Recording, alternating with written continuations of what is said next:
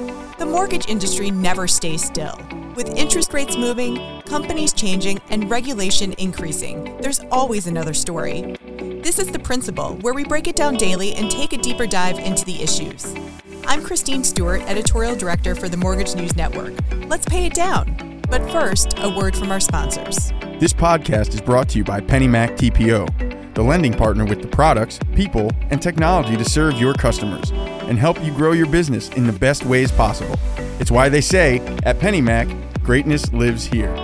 PennyMac TPO is a division of PennyMac Loan Services, LLC, Equal Housing Lender. NMLS ID number 35953. Loans not available in New York. Licensed by the Department of Business Oversight under the California Residential Mortgage Lending Act. Conditions and restrictions may apply.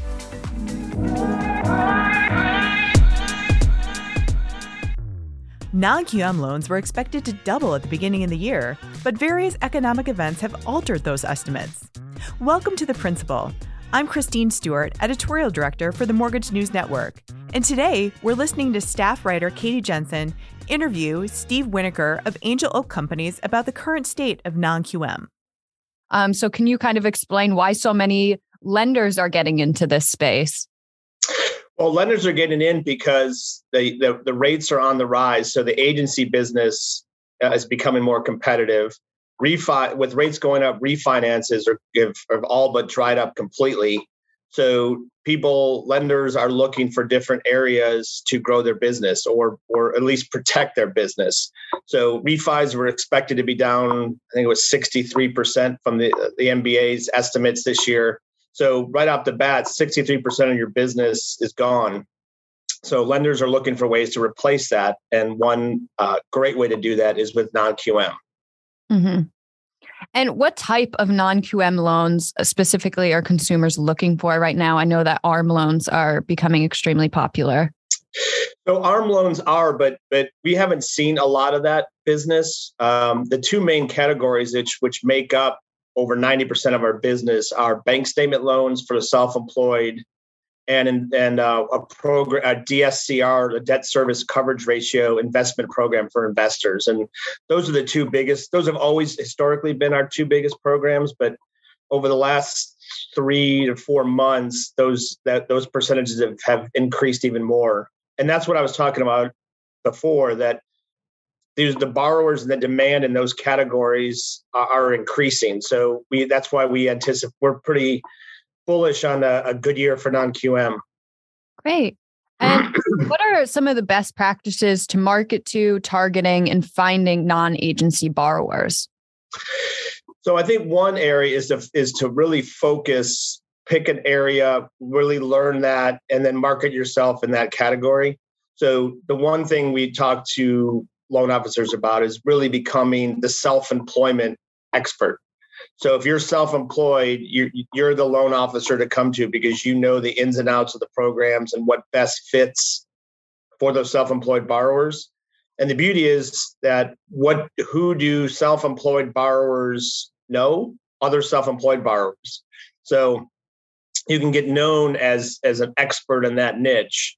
And that's one great way to differentiate yourself as a loan officer in a sea of other people selling very similar programs. Mm-hmm. Interesting. And what about loan officers, brokers looking to partner with a non-QM lender? How should they go about that decision-making process? So there are several things to look at, but it is very important because what we look at is you as a loan officer, when you're brokering a deal to a wholesale lender, you're putting your reputation at risk. So certain things like focusing on what a lender's main area of business is. So, you don't want to work with investors, or it's more dangerous to work with investors who are dipping their toe in the space. I would recommend finding an investor that's their main focus is non-QM, one that's been doing it for years, one that understands the programs, understands what they're doing, and has a strong commitment to that space. Mm-hmm. I always kind of joke that you'd rather be working with someone who's done 10,000 bank statement loans versus one that's done 10. Mm-hmm. That's one main thing. The other, so the commitment to the space, I think, is a big area. One other thing to look at is the lender a pass-through or the end investor? So if you're a pass-through, they might need a final investor approval on loans. versus if they're the end investor, they can typically make exception decisions on their own without needing a third-party approval. So that's another one. And then one other area is to look at is their resources. How dedicated is the lender to your success? Do they offer marketing materials? Do they offer trainings? Will their account executives go out with you on sales calls? You want to work with a investor that is invested in your success as well as their own. And speaking about what's been happening over the past few months, what about investors in the secondary market? People have seen Sprout shut down and go into bankruptcy. First Guarantee Mortgage Corp filed for bankruptcy as well.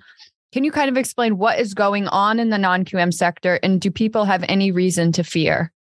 Well, with the rates rising as rapidly as we've seen, that's impacted the non-QM secondary space. Without a government backing, investors are looking for a higher level of spread to cover their risk. So when rates went from, and the non-QM rates went from the 4s and 5s to the 6s, 7s, and 8s, when that caused some disruption in the market. And so when agency rates went to like 5 and 6, the challenge was investors could look at investing in non-QM loans with a coupon in the 5s, or an agency loans with rates in the 5s. And so what happened was there was a slight period of time where there was some disruption in the space because investors weren't as interested in non-QM loans that were paying 4 to 5% when they could buy agency loans at the same rate. So that caused the rates to rise, but there was a backload of loans at that lower coupon that had to get through the system. The important thing to remember is that this is not a credit problem. These are all good quality performing loans. It's just an issue with the coupon rate, and when the fact that rates rose so fast, it caused some disruption. But we don't believe there's anything to fear. Like I said, this is not a credit problem. These are not bad loans. Investors still love these loans. We still hear from investors every day wanting to invest in our securitizations. So it's just a little bit of a challenge right now, kind of flushing through the lower coupon loans and getting those out in the market. But we anticipate that happening and everything going well for the rest of the year. Okay, interesting. And I imagine that loan officers and brokers don't want to think about secondary investors as much. They want to leave it to the lender and make sure that their lender can take care of their loans and get the proper funding. So I imagine that matching with the right lender is more important than ever right now, especially with those problems cropping up. So why is Angel Oak specifically the right lender to match with? Well, I think you're dead on correct. It is more important now than ever to focus on working with the right non-QM lender.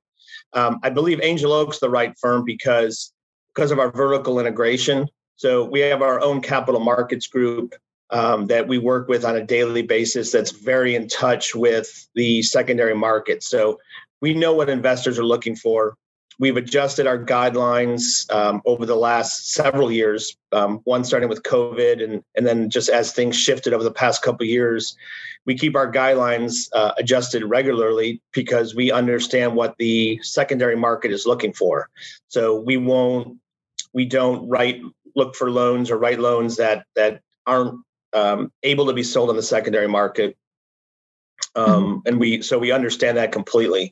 That's the first thing. Our vertical integration.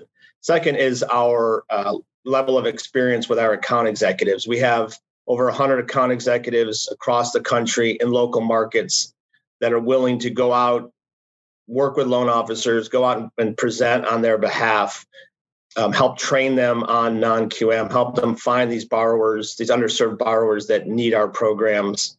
And those, I think, are the two main reasons. Don't miss the nation's largest show for successful mortgage pros. Originator Connect returns to Planet Hollywood in Las Vegas, August 18th through the 21st. See us at originatorconnect.com. It's simply the greatest mortgage conference in the known universe. originatorconnect.com. And what about the long-term viability of the non-QM sector? Why is it good to be a loan officer that originates in non-QM and use that as a specialty? Well, I think it speaks to what I expressed before. These borrowers are not going anywhere. So the need for these underserved borrowers is only going to go up. So getting into this space now, becoming an expert in this space will only help you for the future. That and sorry, hold on a second. Sorry. It's okay. I forgot that I had one other area I was gonna. Oh, right. I'll back up. So like I expressed earlier, that the need for these borrowers, the demand from these borrowers is only going to continue to increase. Borrowers are not going anywhere. So now is a great time to learn non-QM, get into the space, understand the programs, and become that expert in that field, because the need for self-employed borrowers is only going up. More and more people are becoming self-employed or gig workers. So that's going to only increase, and more people want to get into the property investment space as well. That and the fact that this, to be clear, this is not any kind of volatility is not because of credit. These are well-performing loans that investors want. So between the fact that the demand for the programs on the origination side and borrowers needing these programs is only going to increase. And on the secondary side, investors are continually wanting to invest in this space. So between the two of them, I think it demonstrates the long-term viability of the non-QM space. Give us some reasons why people should be excited about non-QM this year, and maybe going forward over the next few years. Why is it such a great opportunity to get into non-QM now? So I think people should be excited about non-QM because the demand for those products are only going to increase over the next several years.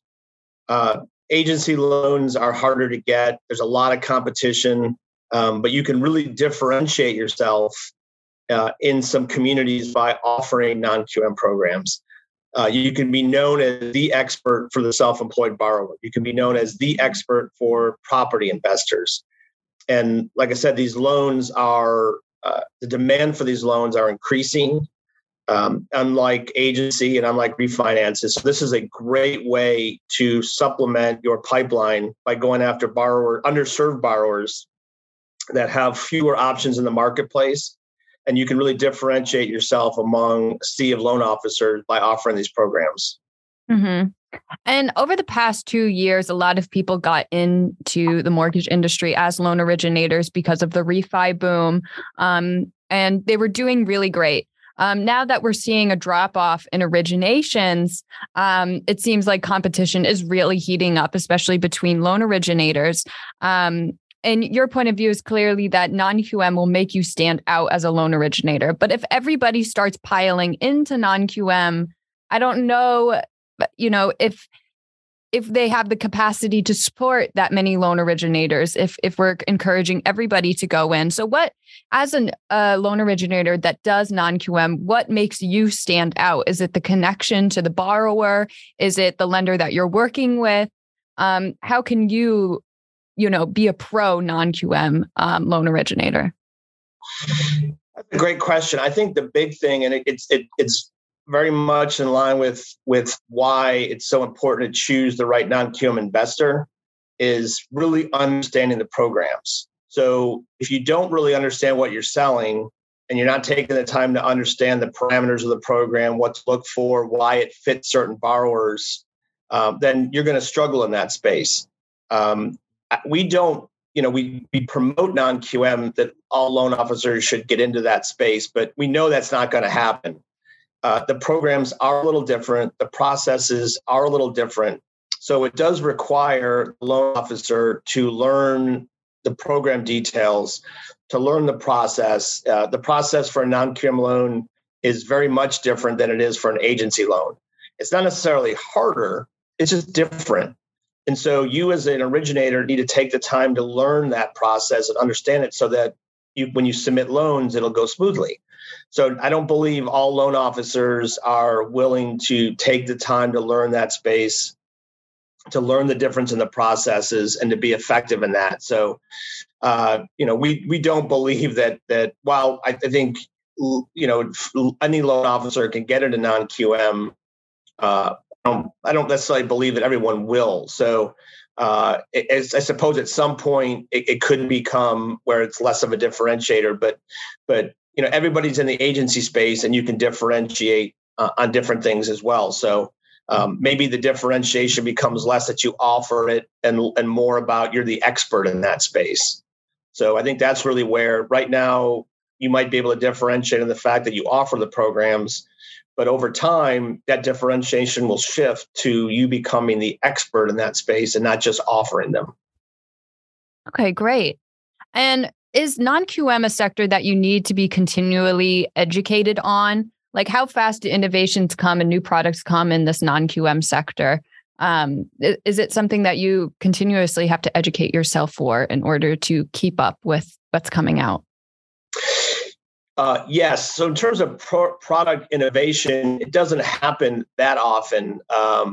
When new programs come out, it's much more kind of shifts in guidelines. And so because the non-QM space is based on the secondary markets and investor demand, you do need to be kept up to date on what's going on because credit scores can change, LTVs can change, some details of the loan programs can change regularly because it's based completely on secondary demand for those programs. So that's why you want to work with someone who really understands the secondary markets because they will shift their programs and their parameters of the programs as often as necessary to keep up with investor demand in the marketplace. So it is very important to keep educated, to work with a lender that keeps you educated on what's going on in the market so that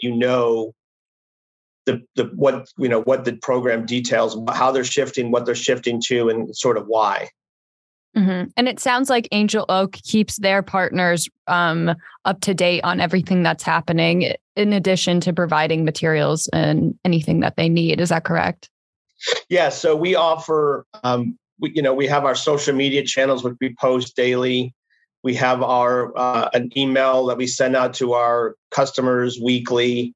And then we offer program webinars, product webinars monthly to help keep people educated on what's going on in the marketplace, as well as just the account executives reaching out, talking to originators, explaining what's going on. So education has always been a big part of our business model. And I think over the last couple of years, we've seen a lot of shifts in the marketplace, and education has become an even bigger part of that. Okay, you could pretend I'm a loan originator and I'm like, why the hell should I come to this non-QM summit? Why does that pertain to me? Why should I be excited for it? What would you say to someone like that? With all the recent changes in non-QM and the importance and increase in demand for non-QM programs, please join us at the non-QM Summit to learn more about non-QM, how to sell it, the current state of it, what investors are looking for in that space, and how to find and market to these borrowers. There's no greater time than to get into non-QM than today. Well, thank you again. I hope you have a great day. Okay. All right. Thanks, Katie. Coming up next, a word from our sponsors. This podcast was brought to you by PennyMac TPO. Visit tpo.pennymac.com to learn more about becoming a partner and starting your journey to greatness. Here are your headlines for today, August 8th. More homebuyers are returning to the market motivated by a decline in mortgage rates and a record share of listings with price drops, according to a new report from Redfin. Redfin's Homebuyer Demand Index, a measure of requests for home tours and other home buying services, rose 7 points during the last week of July, and mortgage purchase applications rose for the first time in 5 weeks. Mortgage originations and rate locks continued to decline in July. Rate locks on home purchases fell below pre-pandemic levels in July, as overall purchase mortgage originations fell 14.3% from June, according to a new report from Black Knight. Purchase mortgages, which currently account for 82% of all rate lock activity, fell 14.3% by volume from June and are now down 22% from last year.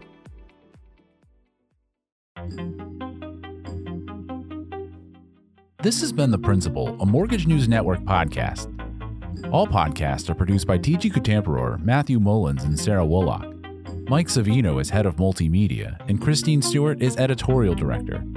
The opening theme was Status by Jamie Bathgate, and the music you hear now is Glossy by Skygaze. You can find episodes of The Principal at www.mortgagenewsnetwork.com, or you can subscribe wherever you get your podcasts. Be sure to rate and review so that others can find us. Thanks for listening.